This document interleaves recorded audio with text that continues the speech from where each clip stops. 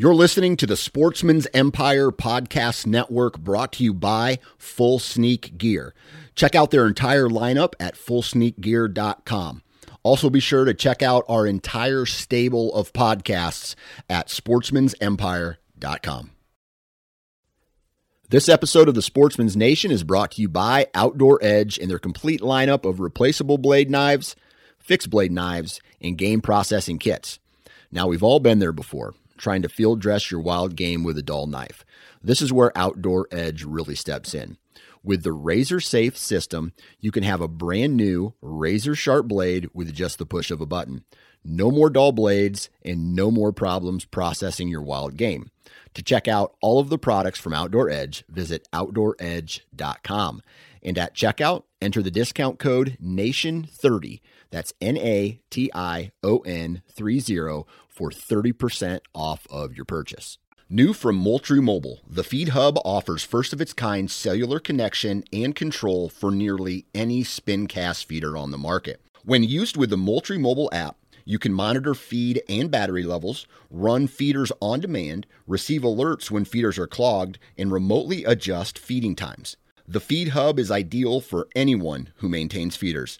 Remove the guesswork and save time by planning feeder maintenance before you drive to your hunting property. For more information, visit MoultrieMobile.com. This is the Nine Finger Chronicles podcast, brought to you by Vortex Optics.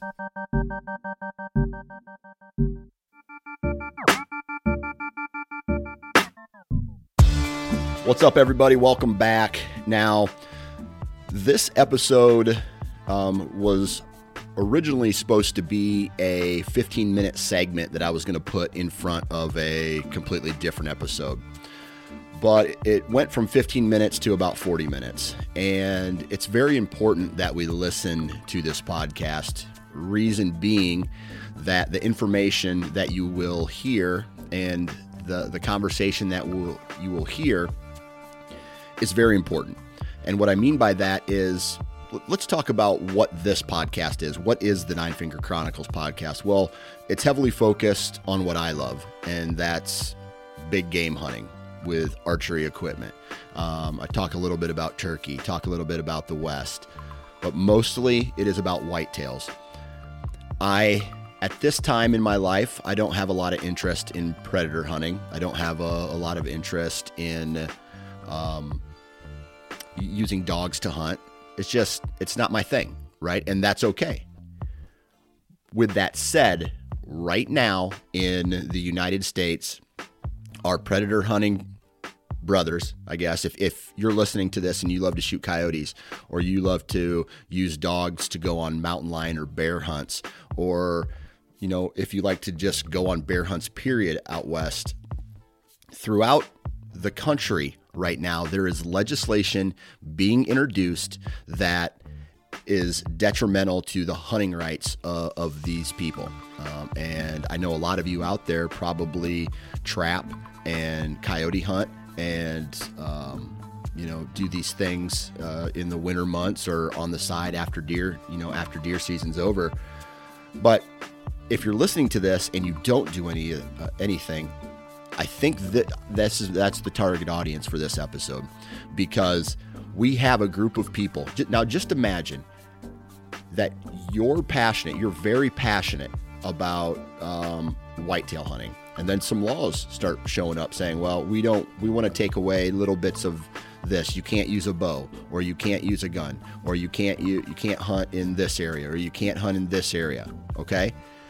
So slowly your rights are being taken away. That is what's happening right now throughout the West in a variety of different states. There's legislation that's being introduced that is trying to ban specific types of hunting. So the only guest that I wanted to have on the show to talk about this with is another Sportsman's Nation podcaster. His name is Chris Powell. He is the host of the Houndsman XP podcast, and with the name like that, it's obviously revolves a lot around dogs and coon hunting, but at the same time, he's a predator hunter. He likes to go out mountain lion hunting. He likes to go out bear hunting, and they use dogs, or sometimes they don't. But I'm telling you right now, that way of life, and there's people out there whose passions for their style of hunting is being threatened. And that's what this conversation is about. We talk about what's going on. We talk about anti-hunters. We talk about what our community can do to take action. It's just a really good conversation. So I'm going to keep the rest of this short. I am going to just quickly go through and mention the partners here. If you guys have some time, I would really appreciate it if you would go check out these brands. Hunt Stand, Novex Tree Stands, Wasp Archery, Ozonics, Vortex, Exodus, and Excalibur. Please go out and check those brands out. But other than that, let's get into today's episode. And then do me a favor, if you're listening to this and you know someone who might like to listen to this conversation, please pass it along. Just pass it along, because I do feel that it is important that we support our brothers and sisters in other niches of this big hunting community that we live in. So without further ado, let's get chatting with Chris Powell. 3, 2, 1. All right.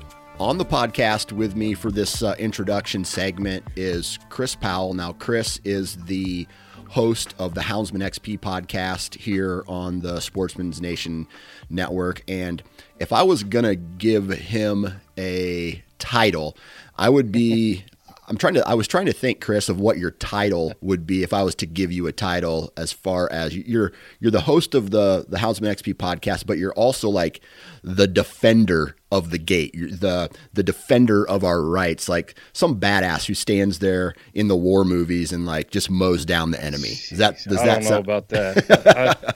That's billing me pretty heavy there, Dan. I think it goes with the territory, and I spent 28 years as a conservation officer. Yep. And I always felt like that my main job there was, I loved to hunt and fish my whole life. That's how I grew up. Yeah. And even though I had a job to do to regulate the hunting and fishing activities, I really always felt like that I was there to protect that. Yeah. And when I was doing my job, it was more from a standpoint where, man, I love this so much, and I don't want to see you abuse it and be a knucklehead with the freedoms you've been given, or represent me through your sloppy hunting. Yes. And that's how I looked at it. Yeah.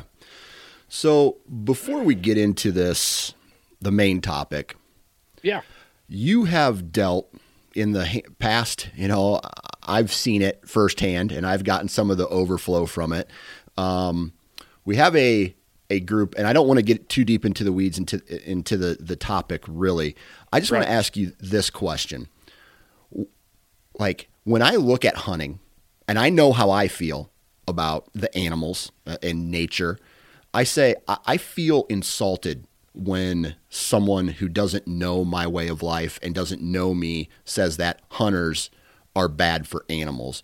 And when someone calls you a murderer or a killer or, something like that, how does that make you feel when someone is saying that you don't love the animals that you're in a way protecting, and at the same time, we are killing these animals? I've tossed this very topic around in my head to formulate an answer, to be able to answer, to be able to give a reply to that sort of a statement. Yeah. And the way I feel about it, I don't care how long the human race has been on the face of the earth. That's not important in this topic. But we're not that far away where we have lost our primal instincts to be caretakers of the land, where we want to be able to procure our own food and be stewards of animals. You can see it with these women that have their fur babies. You can see it with the guy that takes immaculate care of his lawn. There's something primal that draws people to be there. When it comes to hunting and procuring our own food, then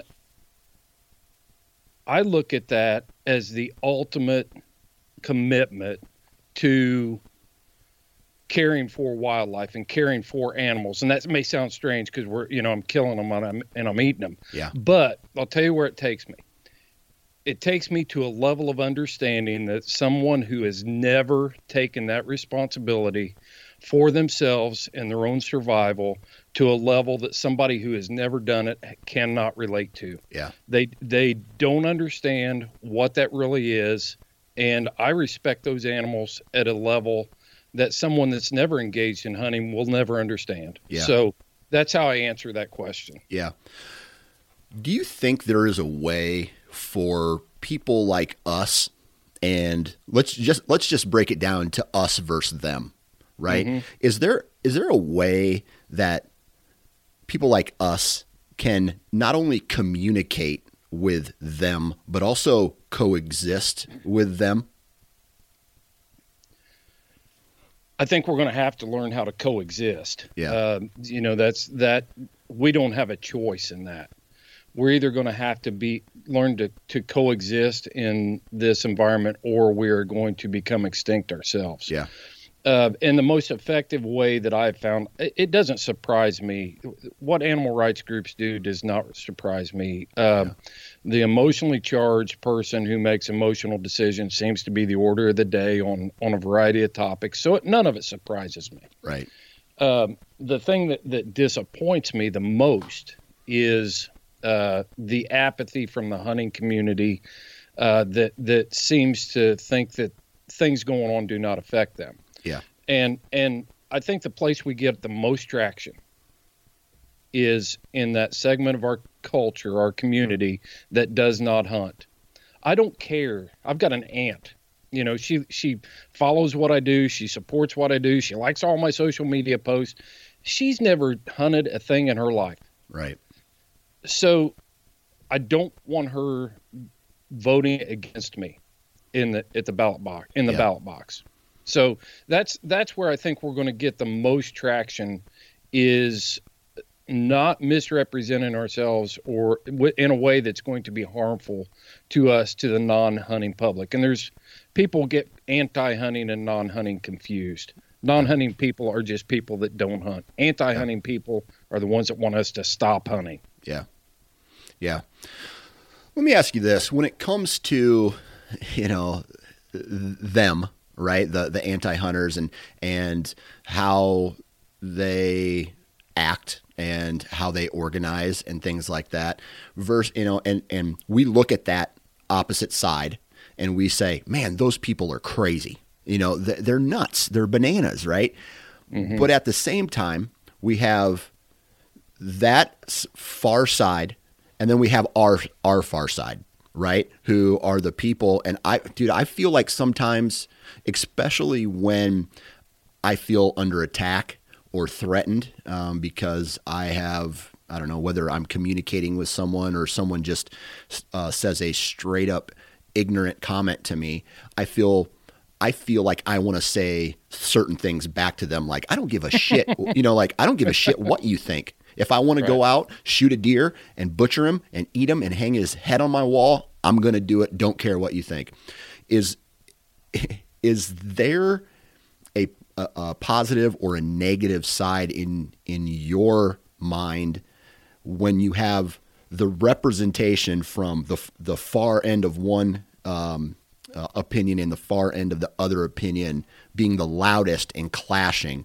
How's that make our side of the aisle look when we have someone that, instead of taking a what's the word I'm looking for? Taking a more subtle approach to it and just, giving them the finger and saying, yeah, I don't give a shit what you think. I'm going to go do what I do. Yeah. Yeah. Well, I transferred an old saying over to dealing with the anti-hunter. Arguing with an anti-hunter is like wrestling with a pig. Yeah. You're both going to get muddy and the pig's going to like it. And yeah. So when we get down in the mud with these people, they are masters. They're Spingollies. They are masters of spinning. I mean, yeah. I've seen it, man. It's crazy. Yeah, I've tried to engage in the past, and it came back to bite me. And I'm talking. I formulated that opinion after I had to learn the hard way. And we learn when we make mistakes. Right. When we're doing everything right, we don't learn a lot. Right. But when we make mistakes, if we can learn. And so I would respond on social media or whatever, and they would take what I said and report it. And then I'm banned for 24 hours. I'm in Facebook jail for 24 hours. Yeah. And I'm thinking, well, what good did that do? So now my rule is don't engage. Just don't engage. You're not going to change their mind, but you sure as heck don't want that the spectator, the person that is going to support you or not support you, right. the person that's going to vote, you don't want them voting against you. And that's just how I take that approach anymore. Absolutely. I mean, I even dismiss them. When I'm in a meeting with those people, I dismiss them. And it's hard for me because I'm not a passive aggressive guy. I'm default aggressive. Yeah. and when you are faced with that, man, we've got to dial that in and recognize that we aren't just representing. I'm not just representing what I want. I'm representing every hunter out there. Right. Right. So that's how I approach that. Yeah. So one of the other reasons I wanted to, that's a kind of a little intro here into this segment that I wanted to talk to you about, and that is I am a whitetail hunter. I don't necessarily trap. I go out west. I may hunt elk every once in a while. I hunt mule deer every once in a while. I don't trap. I don't own hounds. I don't do much predator hunting. And I hear a story or see a story, back in the day. Now I pay a little bit more attention to it. But back in the day, I see predator hunting with dogs is going to be banned. Yeah, well, that doesn't affect me. It doesn't matter. And I'm bringing you on to talk about this because as equally passionate as I am about whitetails and big game and bow hunting, you are passionate with the hound hunting, the predator hunting, the coon hunting.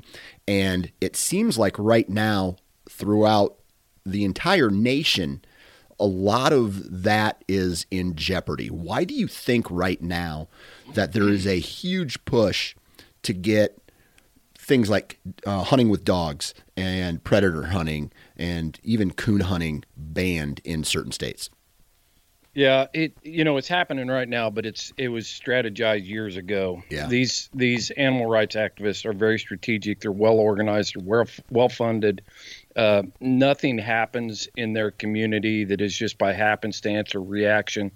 So they've been planning this for years. They take Arizona, for instance. Arizona went through a ballot initiative in 2018 to stop mountain lion hunting.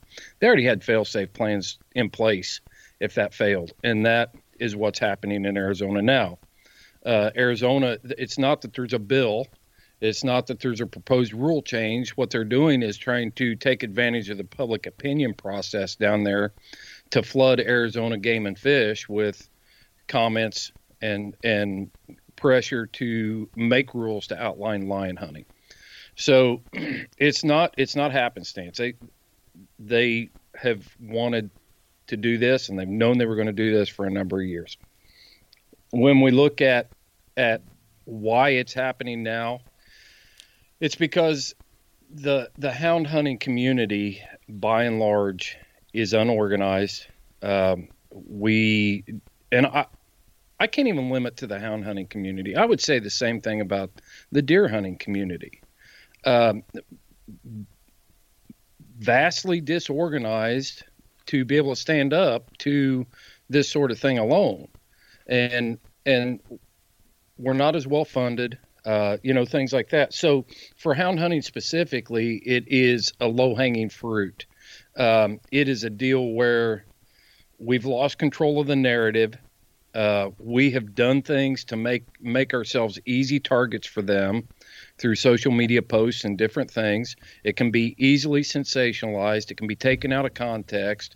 And there's a major lack of understanding, not only with the anti-hunting crowd, but even with the deer hunting, elk hunting crowd. They don't understand the value of the wildlife management that goes into that. They don't look at it from the 30,000 foot view and realize that if we don't keep predators in check, then it's going to affect your elk hunt. It is going to affect your northern rim trophy mule deer hunt. It's going to affect your bighorn sheep hunt. It will affect that. And that is partially our fault for not, I'd much rather be out running my hounds than making social media posts or going to a Whitetails Unlimited banquet or whatever. It's hard enough to get houndsmen to a hound hunting banquet. So, I mean, there's just a lot of things, or show up at public meetings. Right. There's a lot of things that we have failed to do, and we're trying to regain our voice as a credible management practice that conforms to the North American model for wildlife conservation. Yeah. So when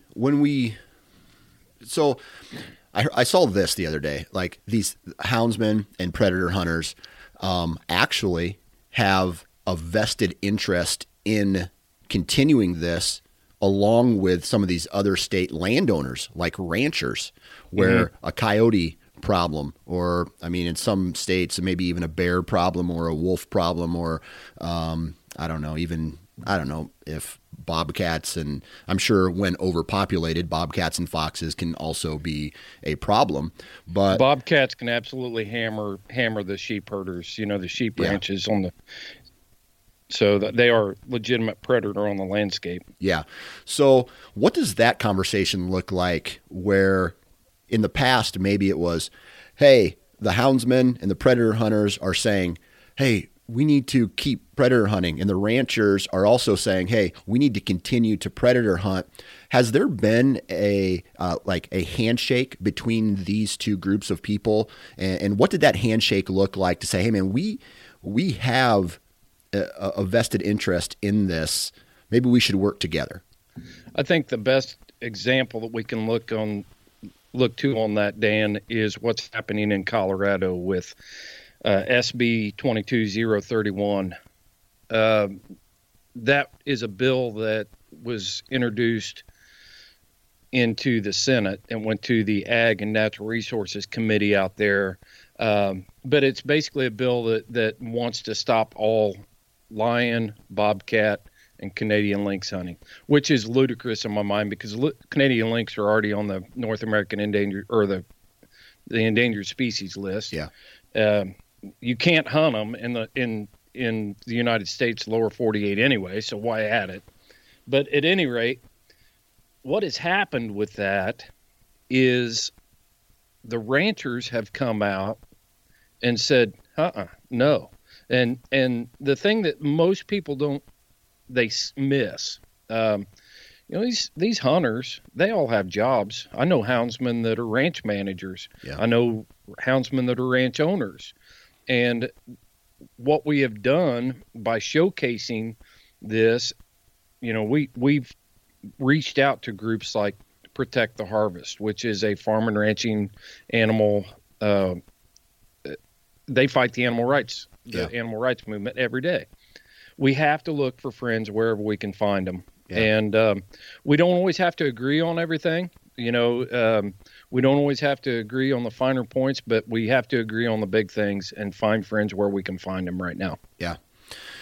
So let's just say a law like that gets passed. Okay.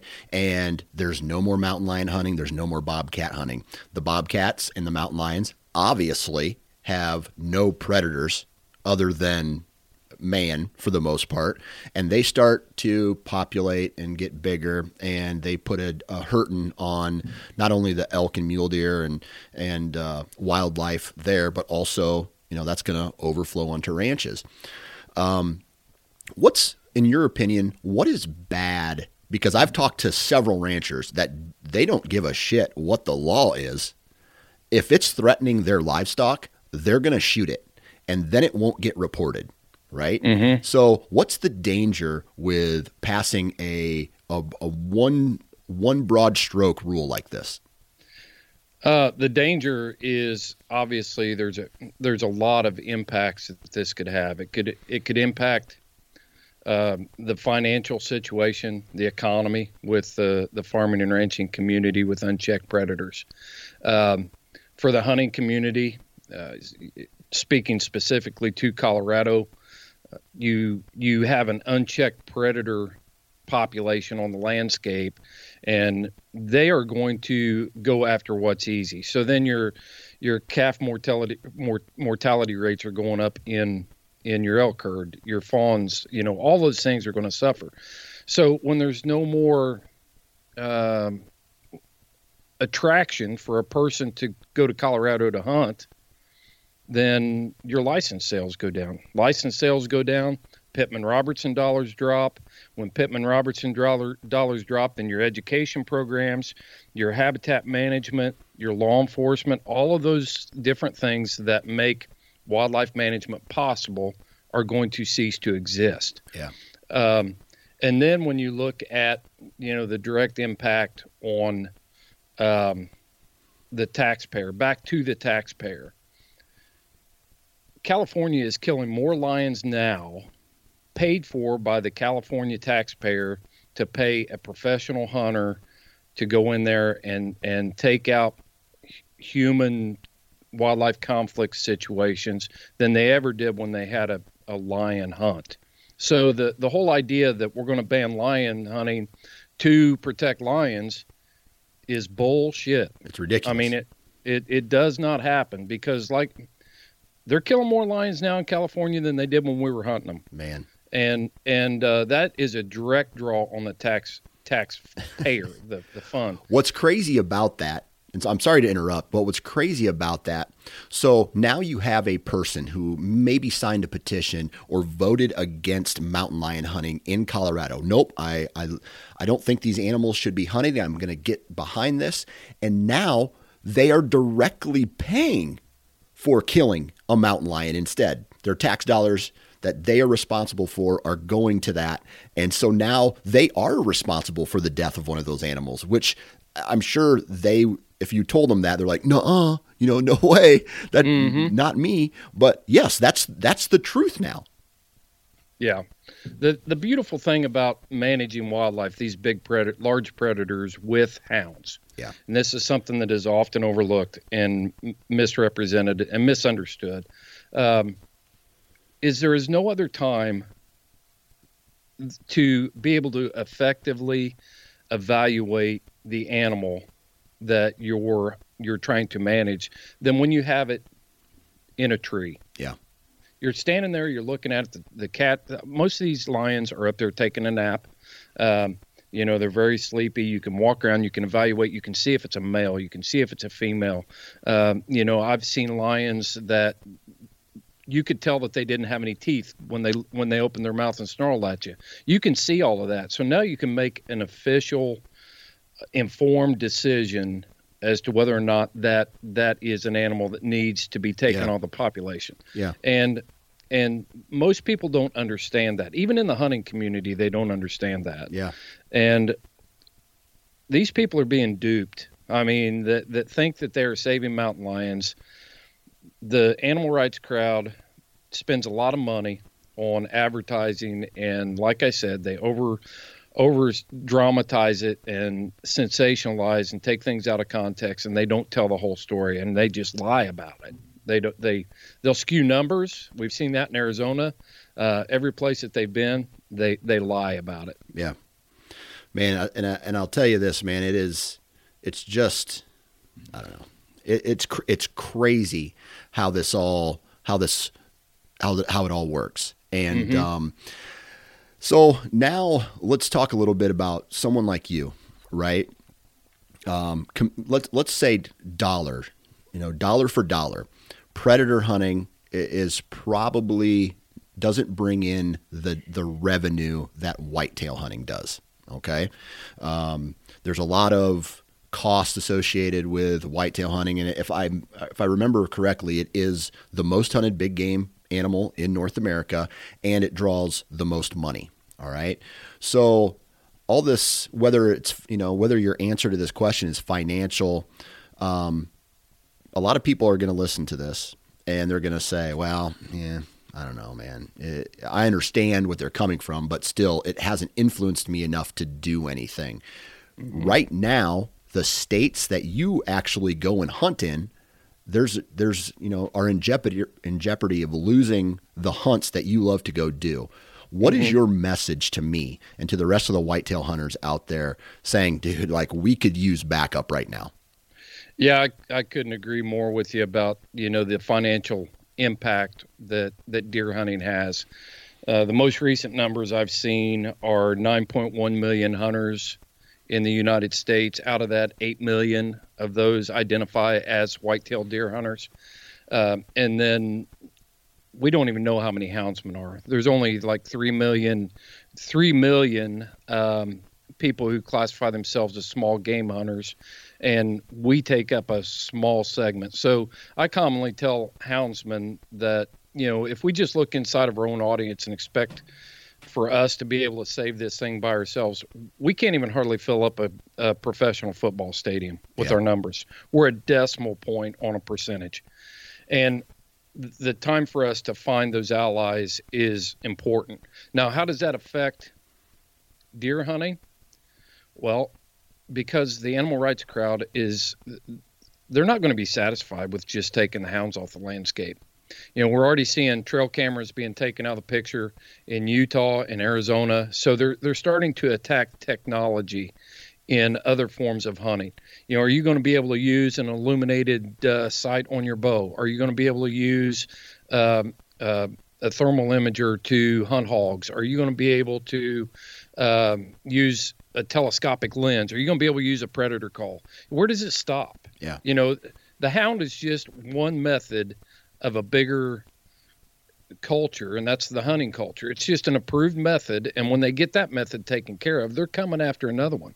Yeah. This isn't about hunting. This is about a global initiative to rewild, and it's an official name. I've seen hunters even celebrate that term.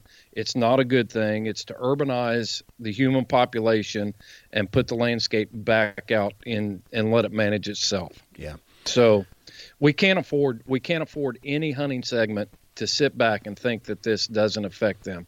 That's like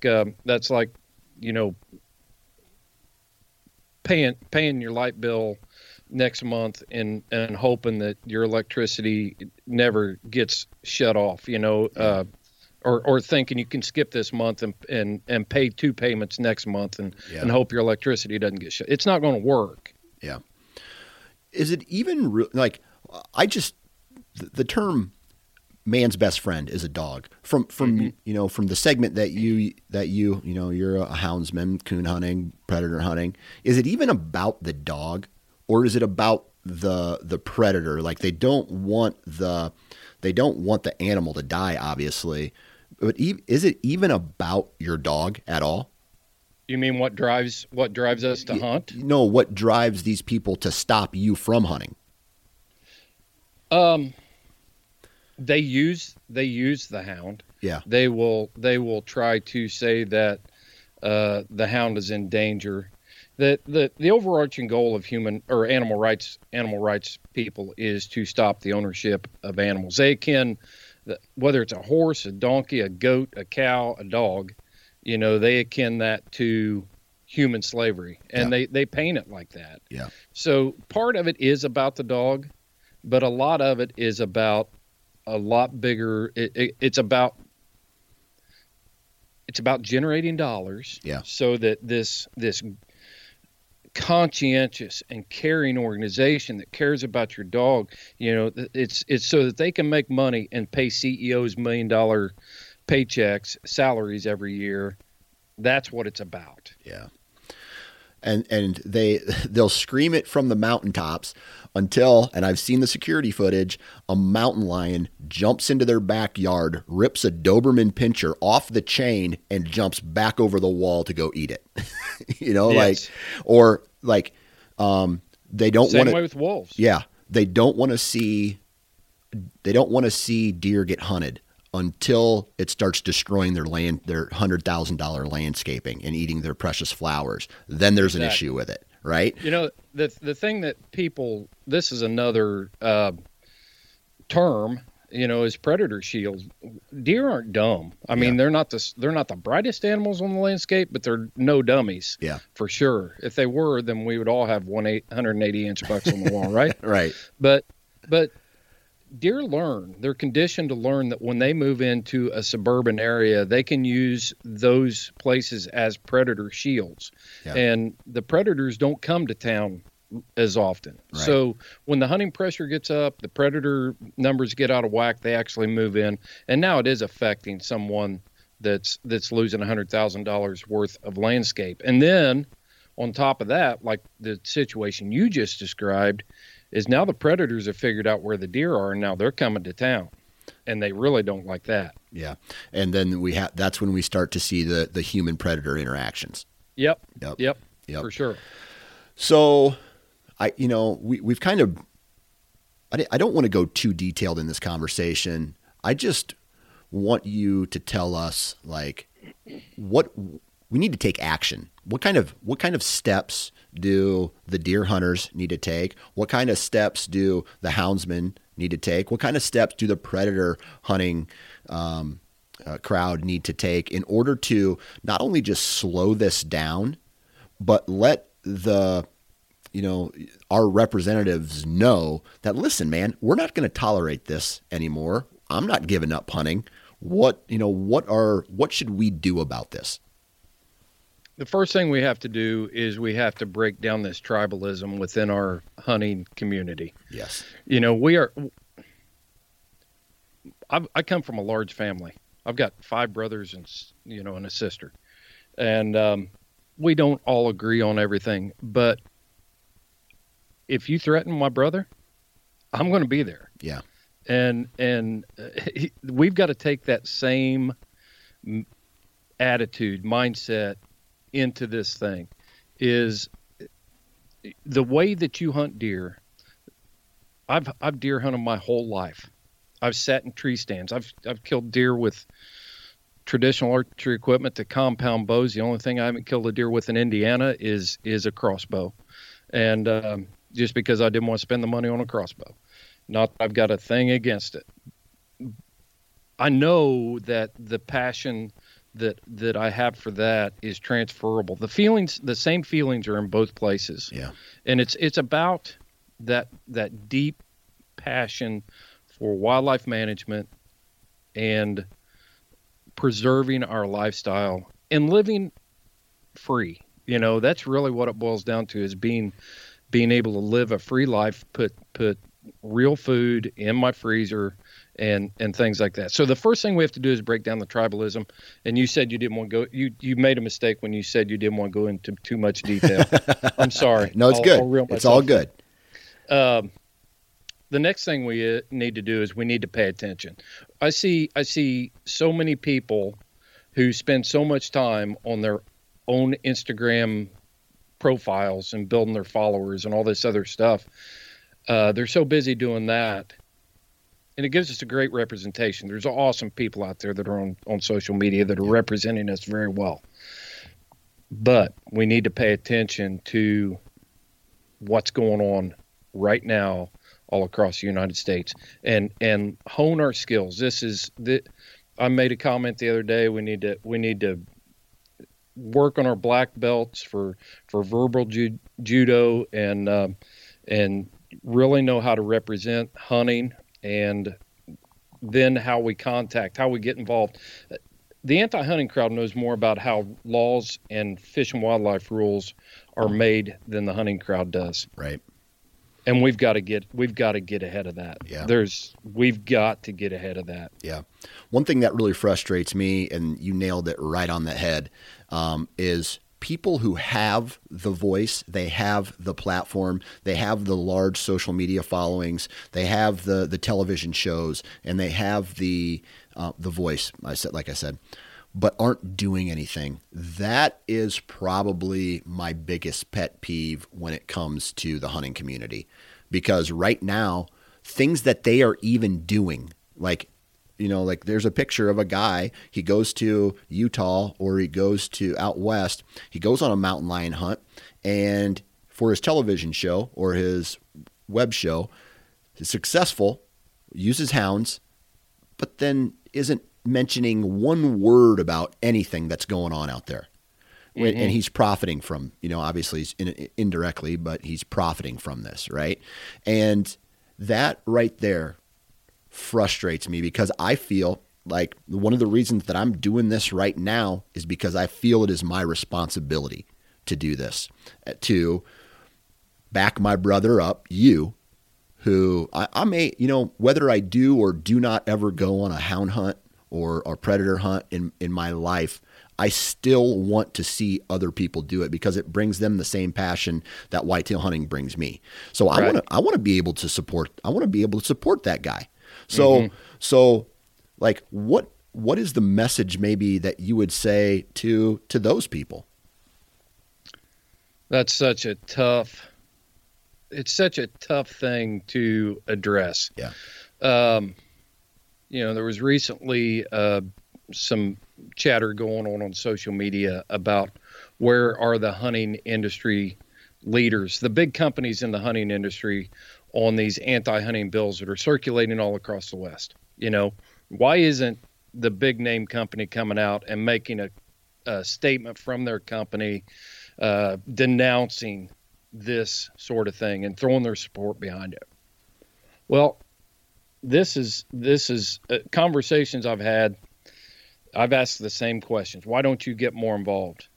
The truth of the matter is, they are involved. They're involved at a level that the individual hunter probably never will be. They pay millions of dollars into the Pittman Robertson Fund. They donate money to non-charitables, NGO, non-governmental organizations that fight for their hunting. They're making a backpack, or they're making a pair of pants, or they're making a pair of boots for you. They don't have the legal staff to engage in that sort of stuff. So, but they will put their money into an NGO a lot more than my membership is every year. I can tell you that, that does have that staff that can keep their eye on the ball. Man, right now in American business, it's tough. We're looking at supply chain issues and all this other stuff. And I think it's all by, well, I'm not even going to go down that road, but it's tough out there in the business world. But they haven't stopped supporting things like Safari Club International, Sportsman's Alliance, Hunter Nation, all these groups that are set up to do that. And they give freely of their money as much as they possibly can. So when we see people that aren't coming out and doing that, I don't think we see a lot of the things that go on behind the scenes. Yeah, you're probably right. It's just, what really sucks is, for me, and I'm taking this. I get frustrated too. I do. What really sucks for me is this is a social media world, right? Mm-hmm. So if you're not doing something on social media, then you're not doing it. Right. So I think a lot of people get frustrated, especially when they're passionate like we are, if we're not seeing a major brand or an individual post something about this and share information about this, then they're not doing it. And to me, I just feel like it's part of business now. You should be doing it. Right. And that's, I've suffered, by being so proactive about this stuff. I wish I never had to produce another podcast that talked about freedoms being taken away somewhere by animal extremists. I wish I never had to do another one. But if we don't talk about it, who is going to talk about it? Absolutely. Who is going to be that voice for them? And I've watched downloads go down, and I've seen ratings drop, and I see it. You know what? I don't care. Yes. It's I'm going to keep on doing what I need to be doing and putting it out there. Yep. But yes, it's extremely frustrating, and we wonder why it would be so easy for one of these major companies just to say, hey, support Hunter Nation, or whatever it is, Sportsman's Alliance, whatever. Yeah. Some NGO that's going to fight for your freedom. Support Absolutely. Absolutely. Yep. And you mentioned a couple things there, but that's why you're on this network, man. And to anybody who is listening right now, like, even if you're not a houndsman, I understand this guy, Chris talks a lot on the Houndsman XP podcast about hound hunting and coon hunting and all that stuff. But there's also a ton of other information that he shares on his podcast. And I strongly recommend going in and listening to it, taste it. You know what I mean? Give it a little taste. Maybe it's for you, maybe it's not, but it's not 100% about hound hunting all the time. He brings up topics like this. He has very good conversations with people who are fighting for your rights every single day. And I appreciate that, like I said, and that's why I wanted to give you the title of the guy who guards the gate for the network here. And because there's a lot of time where you bring stuff to my attention and then I want to blow it up. So I appreciate it. Yeah. Chris, man, I really appreciate you taking time out of your day to hop on and educate us today. I just like to close real quick, Dan, and say, come on over and check out Houndsman XP podcast. Yeah. We have got to start talking. We always hear this term, talking across the aisle. We've got to establish this dialogue among the hunting community. There was not a hound hunting podcast out there before we started Houndsman XP. Yep. And I listened to tons of podcasts. I still do, that don't have anything to do with hounds. And I do that so that I can develop the narrative that I need to be able to represent hunting in the right way. Absolutely. And Houndsman XP could be a tool for that. Absolutely. Absolutely. Chris, man, well, I appreciate everything that you do. And I guess we'll talk to you when we talk to you. Thanks for the opportunity, Dan. Stay safe.